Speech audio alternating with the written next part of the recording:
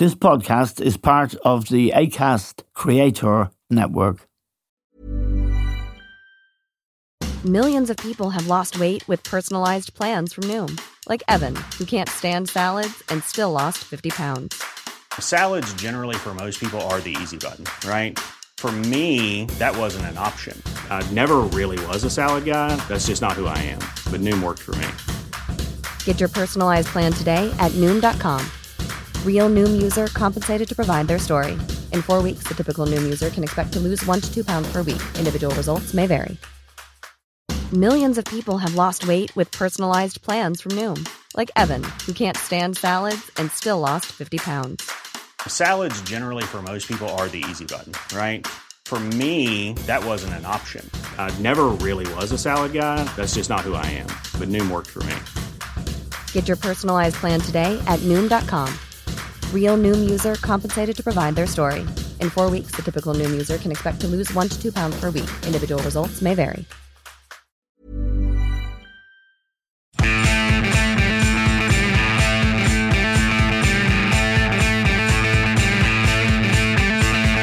Hello and welcome to The Stand with Eamon Dunphy. Now, if you're living in Britain, well, we all feel sorry for you because there's a remarkable outbreak of industrial unrest, quite unprecedented, I would have thought.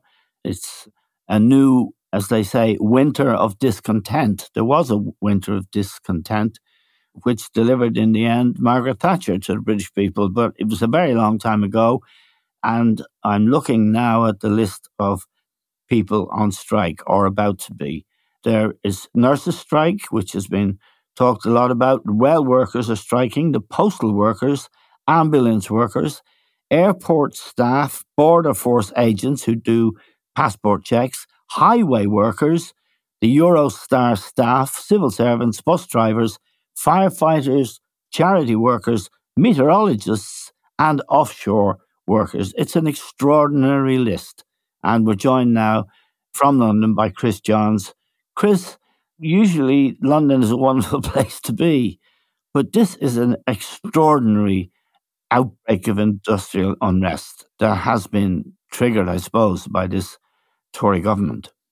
Yeah, it's certainly the biggest in the last number of decades. In terms of days lost to strikes, it's not as big as the 1970s, so it's not as deep, if you like. But the breadth, the list of people either on strike or about to go on strike that you read out there, are pretty comprehensive. Did you manage to get driving instructors or driving inspectors? Yeah. No. The people who do driving tests are going on strike, apparently. So the list is even longer than you suggested. So the breadth of it, I think, is unprecedented. And it reflects a number of things. Of course, the first instance is the cost of living crisis, and people want to maintain their real wages. That's very understandable, very normal. The second aspect to this is the way in which, in particular, I think that health workers' pay, their real pay has been eroded not just by the health crisis, but in really the last decade of austerity. Yes. Their real wages have been held back. And that's a particular example of a more general point, which is that if you are in the bottom half, I'm not talking about the bottom 1% or the bottom 10%, the bottom half of the UK income distribution, you're doing very badly relative to the top half, by definition, relative to your equivalents in other European countries. And this has been building year after year after year. It's not just the cost of living crisis, or of course that's a large part of it. It's the growing inequality in the UK that if you are in that bottom half, you have been increasingly in recent years, year by year, struggling. And I think it's coming to a head. And in ways that the government really doesn't know how to handle. And you can see that in their hapless handling of this, in which they say, we're not going to negotiate with the strikers. And then they do negotiate with the strikers, that they meet the strikers or the threatened strikers, and then they're very rude to them. There doesn't seem to be a coherent strategy, a coherent policy, which I think is a more general point that one might ask about Rishi Sunak generally. What is his strategy? And we're struggling to discern it generally, not least in respect to these strikes. But they've got a real problem. Particularly when it comes to healthcare workers, because I think so many people here feel so sympathetic for them. There was a cartoon in the Times, I think it was either yesterday or today, in which the cartoonist described clapping for nurses during the pandemic, and that the nurses are now clapped out in all senses of the term. Yes, yeah. And I mean, people won't be able to travel. It's impossible to go abroad if your passport isn't checked, or to come home, indeed, if there's no one to check your passport. They're training up soldiers to do some of that work. But really, the highway workers are now going to go on strike, which means the roads will be worse than they usually are. Postal workers, ambulance workers. The National Health Service seems to be in very bad place, Chris. I mean, the ambulances are arriving and having to get in a queue with patients in the back for hours. Yeah, it's not an exaggeration to say that people are No, it's dying. not. People are dying in the back of ambulances that shouldn't be. I mean, that's the brutal truth.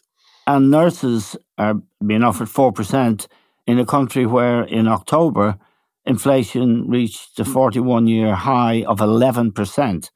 And of course, nurses, as you say, they were clapped during the pandemic, and they are fantastic people, I think, wherever they are. This is like a government going to war on its people. It's almost a general strike situation, isn't it, Chris, when you think of all the key staff? Yeah, well, it looks like a public sector strike because, Yes.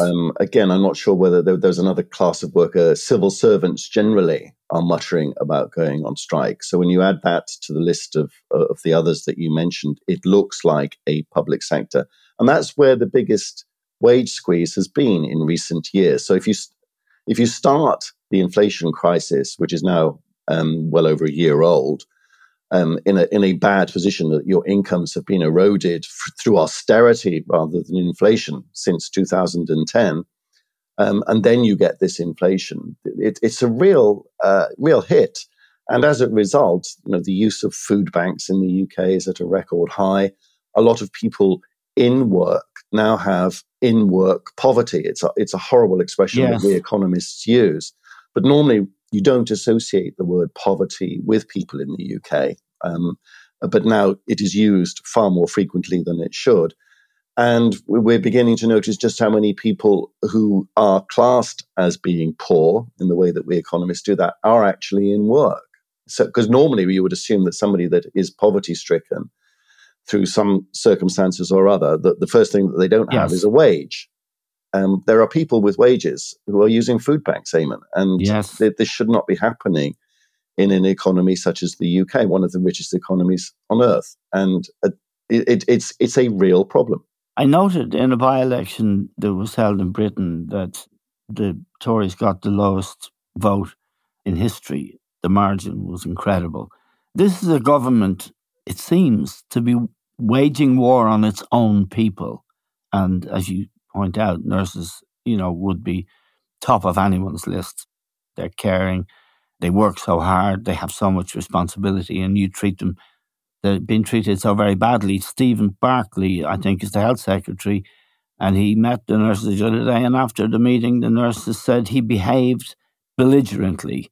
Now, that's not the way, is it? There is something indecent, isn't there, about this present Tory government with its kind of right-wing hacks, the worst of them being perhaps Liz Truss, who lasted 44 days. But there are a lot of other heavy-looking dudes.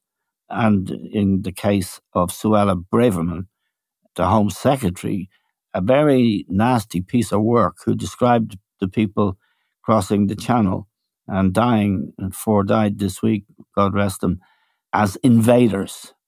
There's something bloody nasty about them, isn't there? Well, there is that. They are not a nice bunch of people, and they have the characteristics that I think that you rightly described there. And let me tell you what I think is really going on with this Conservative government.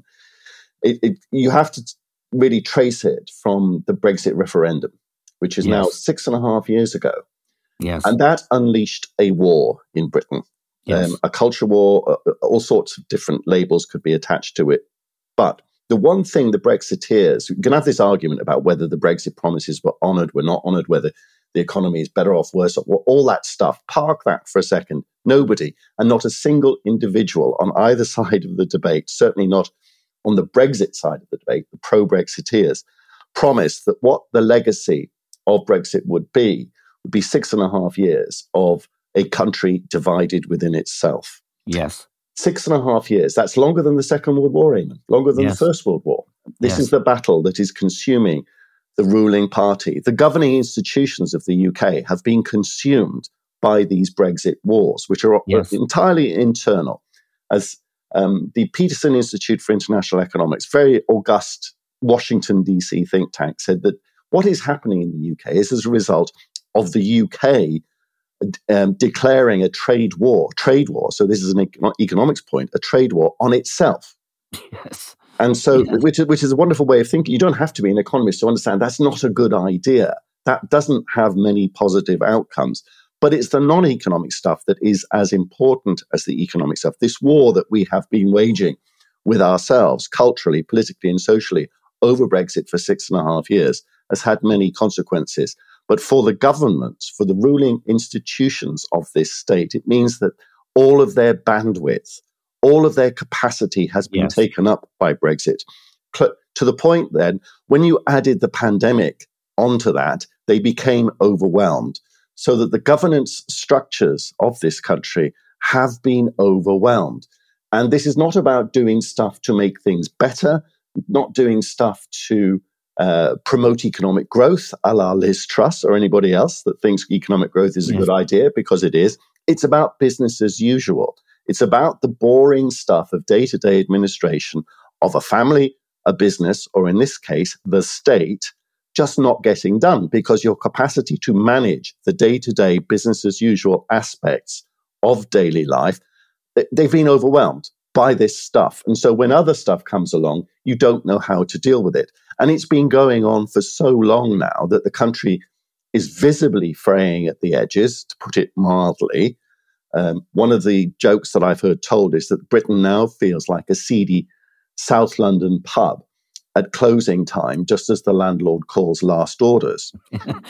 I used to live in South London. I think I was in that pub, Chris. There are plenty of them, yes. And so when you see it in those terms, that the governance bandwidth of the country has been overwhelmed, consumed initially by Brexit and then overwhelmed by the pandemic, and that business as usual is not getting done. And then if you understand it in those terms, that the capacity constraints have been breached in terms of the institutions of the state, you can see why business as usual becomes more and more difficult. So dealing with strikes, for example, there are governance processes, there are procedures that you would go through normally dealing with these sorts of things in a calm, reasonable way. They're just not happening. And the state is failing to be able to deal with this, because one of the institutions that is failing might be put too strong, but the civil service is clearly in disarray. It has been neglected, it has been marginalized, it has been attacked in so many different ways. On that point, to cover fast on that point, Boris Johnson waited 3 days before he sacked the senior civil servant in Downing Street. Liz Truss entered Downing Street and on day one sacked the senior civil servant. That's quite extraordinary. Well, it's an example of what I mean, a particular example about the poor governance. A normally properly run state wouldn't do that. No. This was an act of personal animosity. This was an act of revenge is a dish at best eaten cold.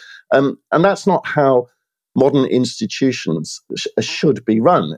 And if you're going to run it like a mafia fiefdom, where every grudge is personal and it isn't business, it just is personal, then you are going to get the results that you would expect from that. And the results you expect from a system that is overwhelmed, from people settling personal scores, is chaos. And chaos is what we have. Can you give me a sense, or give our listeners a sense, Chris, of the mood in Britain? Because normally when people, public sector people or any public sector people in particular go on strike, there is this dislike of them. They're pilloried in all kinds of ways by newspapers and other outlets. This time it appears to be different. It seems that public opinion, for example, is very much on the side of the nurses. And even I've seen public opinion which is supportive of the rail strikers as well. Is there a different feeling this time then the anger you often get, particularly around Christmas time, this is going to destroy people's Christmas. You won't be able to get back into the country or leave it. You won't be able to travel on the railway network because you won't be sure you'll get there, or you might not get back. And then, of course, the roads are going to be blocked because there'll be too much traffic. It sounds like hell, particularly in a country like Britain, where traveling up and down the motorways and railways is an essential part of life to see your family. Yeah, the situation, I think, is as you describe it. The strikers do have a lot of sympathy, starting with the nurses, starting with healthcare workers generally, because it's not just the nurses that are on strike. There are other classes there. I think as time goes by, that sympathy is starting to erode as people are actually, in the ways that you describe, inconvenienced. If I had to fly into an airport yesterday evening, and one of the things, many things about this country that people say is that what we ask each other, why doesn't it work anymore? I arrived in Heathrow, the flagship airport, and the pilot announced as we came to a stop just after landing that we've nowhere to go because every gate is full, and we've no idea when a gate will be, and then he went on to say, and this is absolutely normal. It happens every time we land. Wow. So it wasn't an exception. Then, of course, because there was no train to take me anywhere, I had to be picked up. And people either have to get a friend to pick them up or get taxis.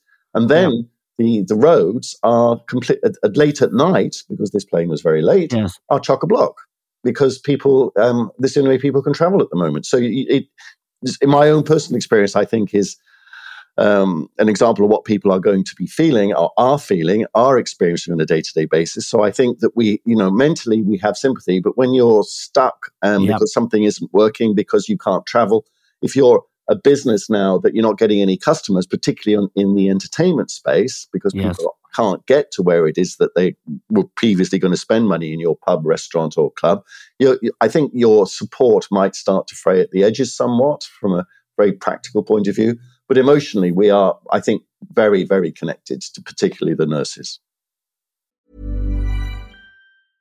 Cool fact, a crocodile can't stick out its tongue. Also, you can get health insurance for a month or just under a year in some states. United Healthcare short-term insurance plans, underwritten by Golden Rule Insurance Company, offer flexible, budget-friendly coverage for you. Learn more at uh1.com. Quality sleep is essential for boosting energy, recovery, and well-being. So, take your sleep to the next level with Sleep Number. With a Sleep Number smart bed, you can individualize your comfort level and enjoy a better sleep night after night. J.D. Power ranks Sleep Number number 1 in customer satisfaction with mattresses purchased in-store. And now the Queen Sleep Number C4 smart bed is only $1,599, a saving of $300, only for a limited time. For J.D. Power 2023 award information, visit jdpower.com/awards. Only at Sleep Number stores or sleepnumber.com. Hey, I'm Ryan Reynolds. At Mint Mobile, we like to do the opposite of what Big Wireless does. They charge you a lot, we charge you a little. So naturally, when they announced they'd be raising their prices due to inflation, we decided to deflate our prices due to not hating you. That's right. We're cutting the price of Mint Unlimited from $30 a month to just $15 a month. Give it a try at mintmobile.com/switch. $45 up front for 3 months plus taxes and fees. Promo rate for new customers for limited time. Unlimited more than 40 gigabytes per month. Slows full terms at mintmobile.com. In manufacturing, you need to automate intelligently to compete effectively. But not all automation solutions are created equally. AGVs and AMRs driven by Bluebotic's Ant technology offer robust, accurate performance and native interoperability. Because your material handling can be smarter. Visit antdriven.com. That's ANTdriven.com to learn more.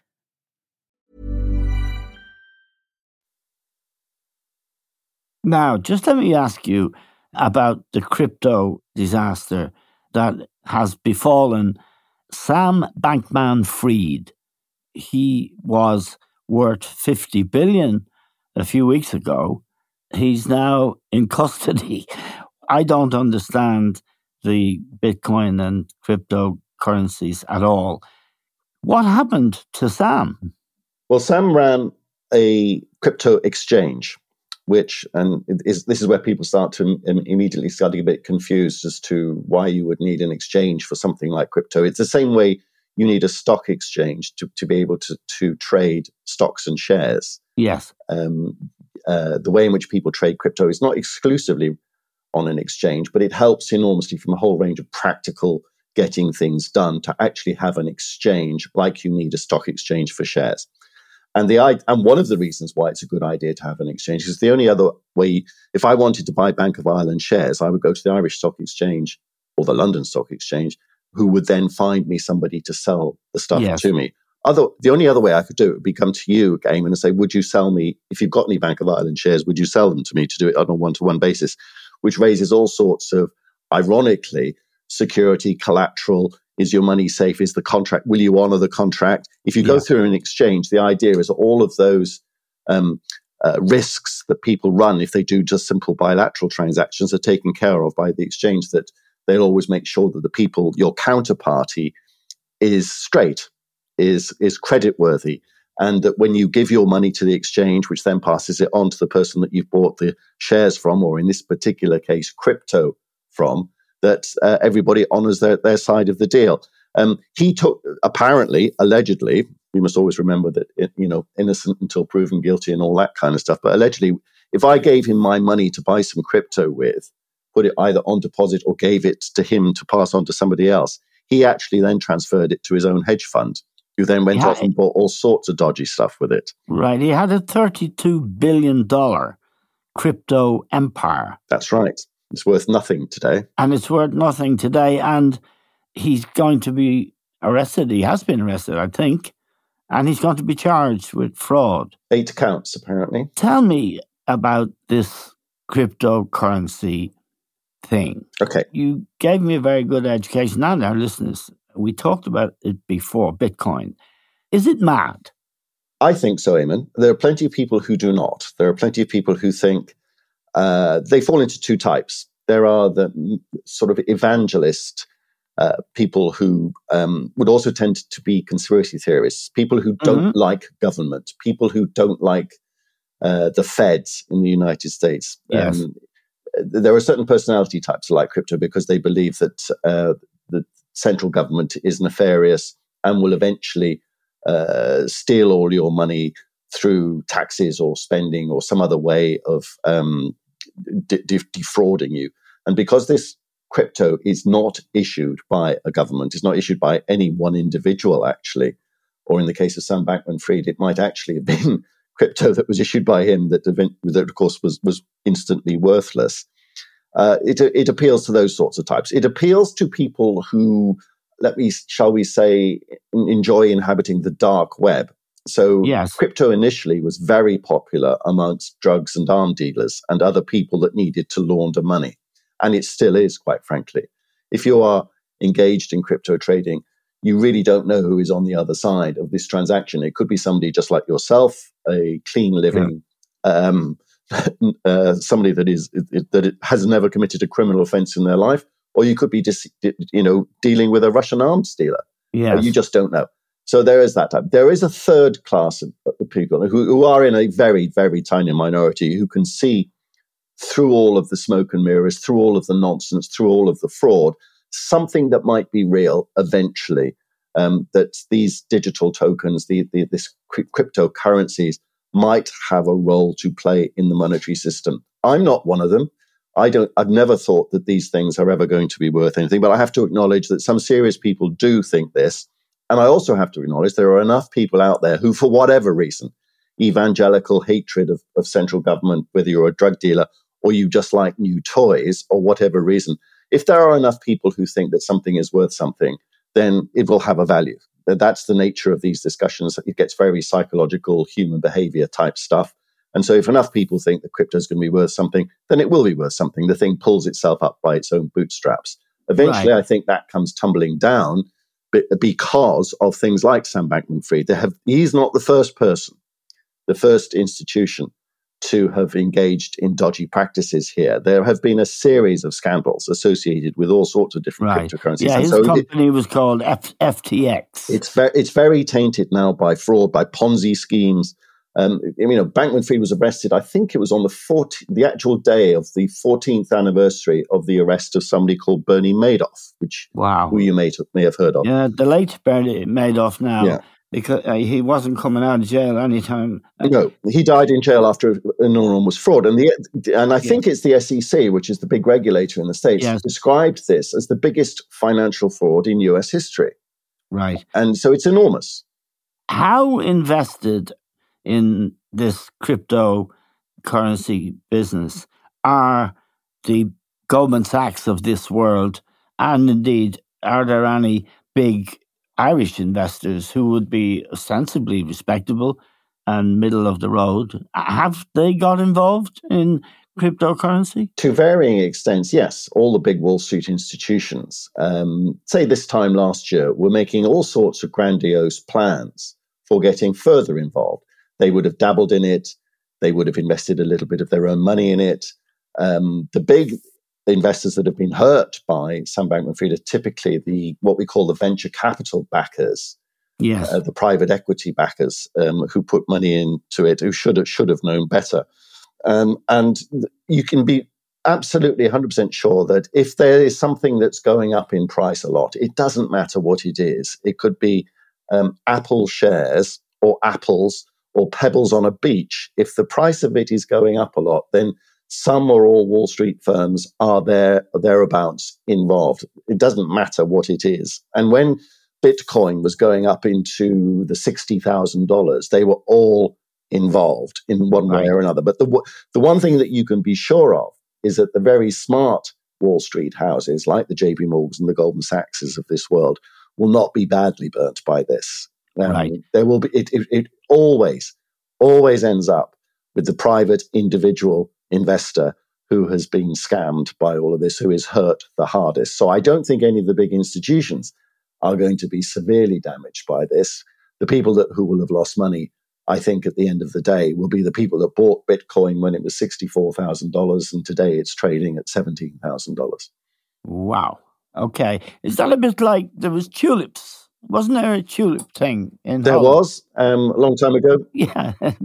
People believed that tulips were valuable things, and because they believed they were valuable things, they bought them, and it became a classic financial frenzy, which has affected so many different things over the years. Yeah. And tulips became very valuable until they didn't. And then there was a bursting of the tulip bubble, if you like, and they became almost valueless. The difference between Bitcoin and tulips is that tulips are pretty. Well, that's a wonderful thought to end our year, Chris. We're going to take a holiday. Well, we've got to deal with the World Cup first, but we're extremely grateful to Chris Johns, as former chief economist with the Bank of Ireland, and he is a very respected commentator now, and he's just given me my first laugh of the day. Thank you very much for your contributions all year, Chris, and please God, you'll have a lovely Christmas, and you'll be able to navigate your way to some nice restaurant or hostelry when you pass through the picket lines. Thanks very much to Chris. Thanks to all of you for listening. That's all we have time for now. We'll talk to you soon.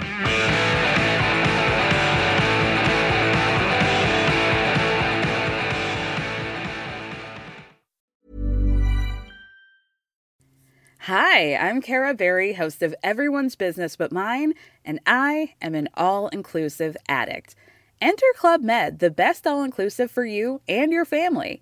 With resorts worldwide, from their family flagship resort, Club Med Punta Cana, to their only mountain resort in Canada, Club Med Quebec, they have everything you need to relax. With their 20-plus sports activities, wellness programs, you can dine on delicious cuisine and make memories with your family. So book your next getaway with Club Med. Visit clubmed.us or call 1-800-CLUB-MED or your travel advisor. Tired of ads barging into your favorite news podcasts? Good news. Ad-free listening is available on Amazon Music for all the music plus top podcasts included with your Prime membership. Stay up to date on everything newsworthy by downloading the Amazon Music app for free or go to amazon.com/news ad free. That's amazon.com/news ad free to catch up on the latest episodes without the ads.